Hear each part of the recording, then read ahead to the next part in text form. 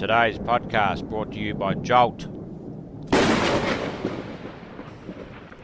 Make progress, not excuses. Dream big. Get massive results.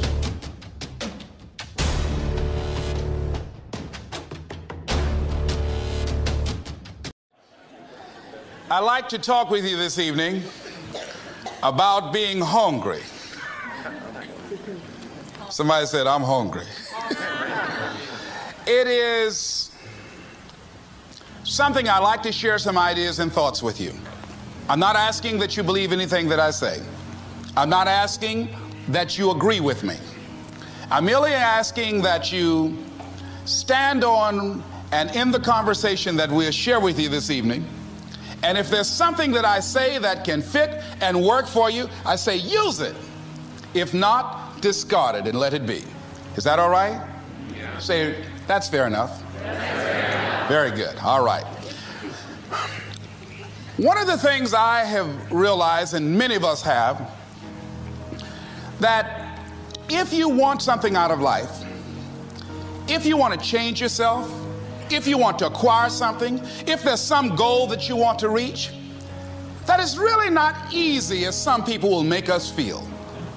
That living your dream, changing your behaviors, overcoming negative habits, it's challenging. It's hard. That living alone is just very difficult. And once we begin to come to grips with the fact that living is difficult, life is very challenging. I heard a song once by a guy named Dimples called, If It Ain't One Thing, It's Another. I say to you, if it ain't one thing, it's 12 others.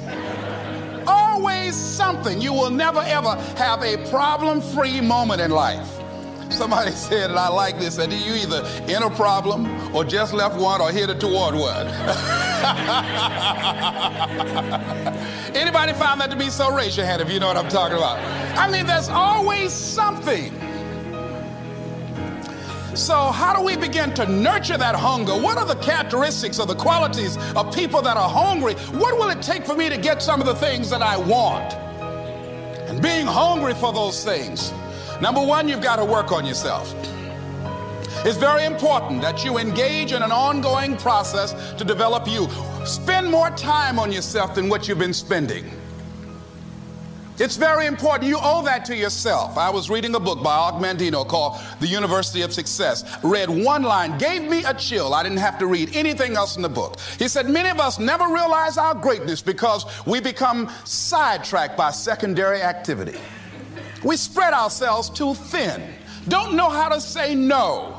And we find ourselves doing all kinds of things and never ever have time to do those things that we need to do to work on ourselves. And then there goes a second, there goes another second, there goes another second, and we can't stop and hold time. And before you know it, you wake up one day and you're behind in your dreams and your bills.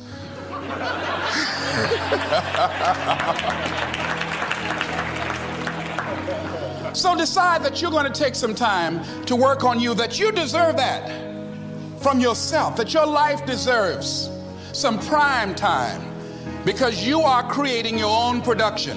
As Michael Todd would say, you are the star of your show. You are the director. You're writing the script.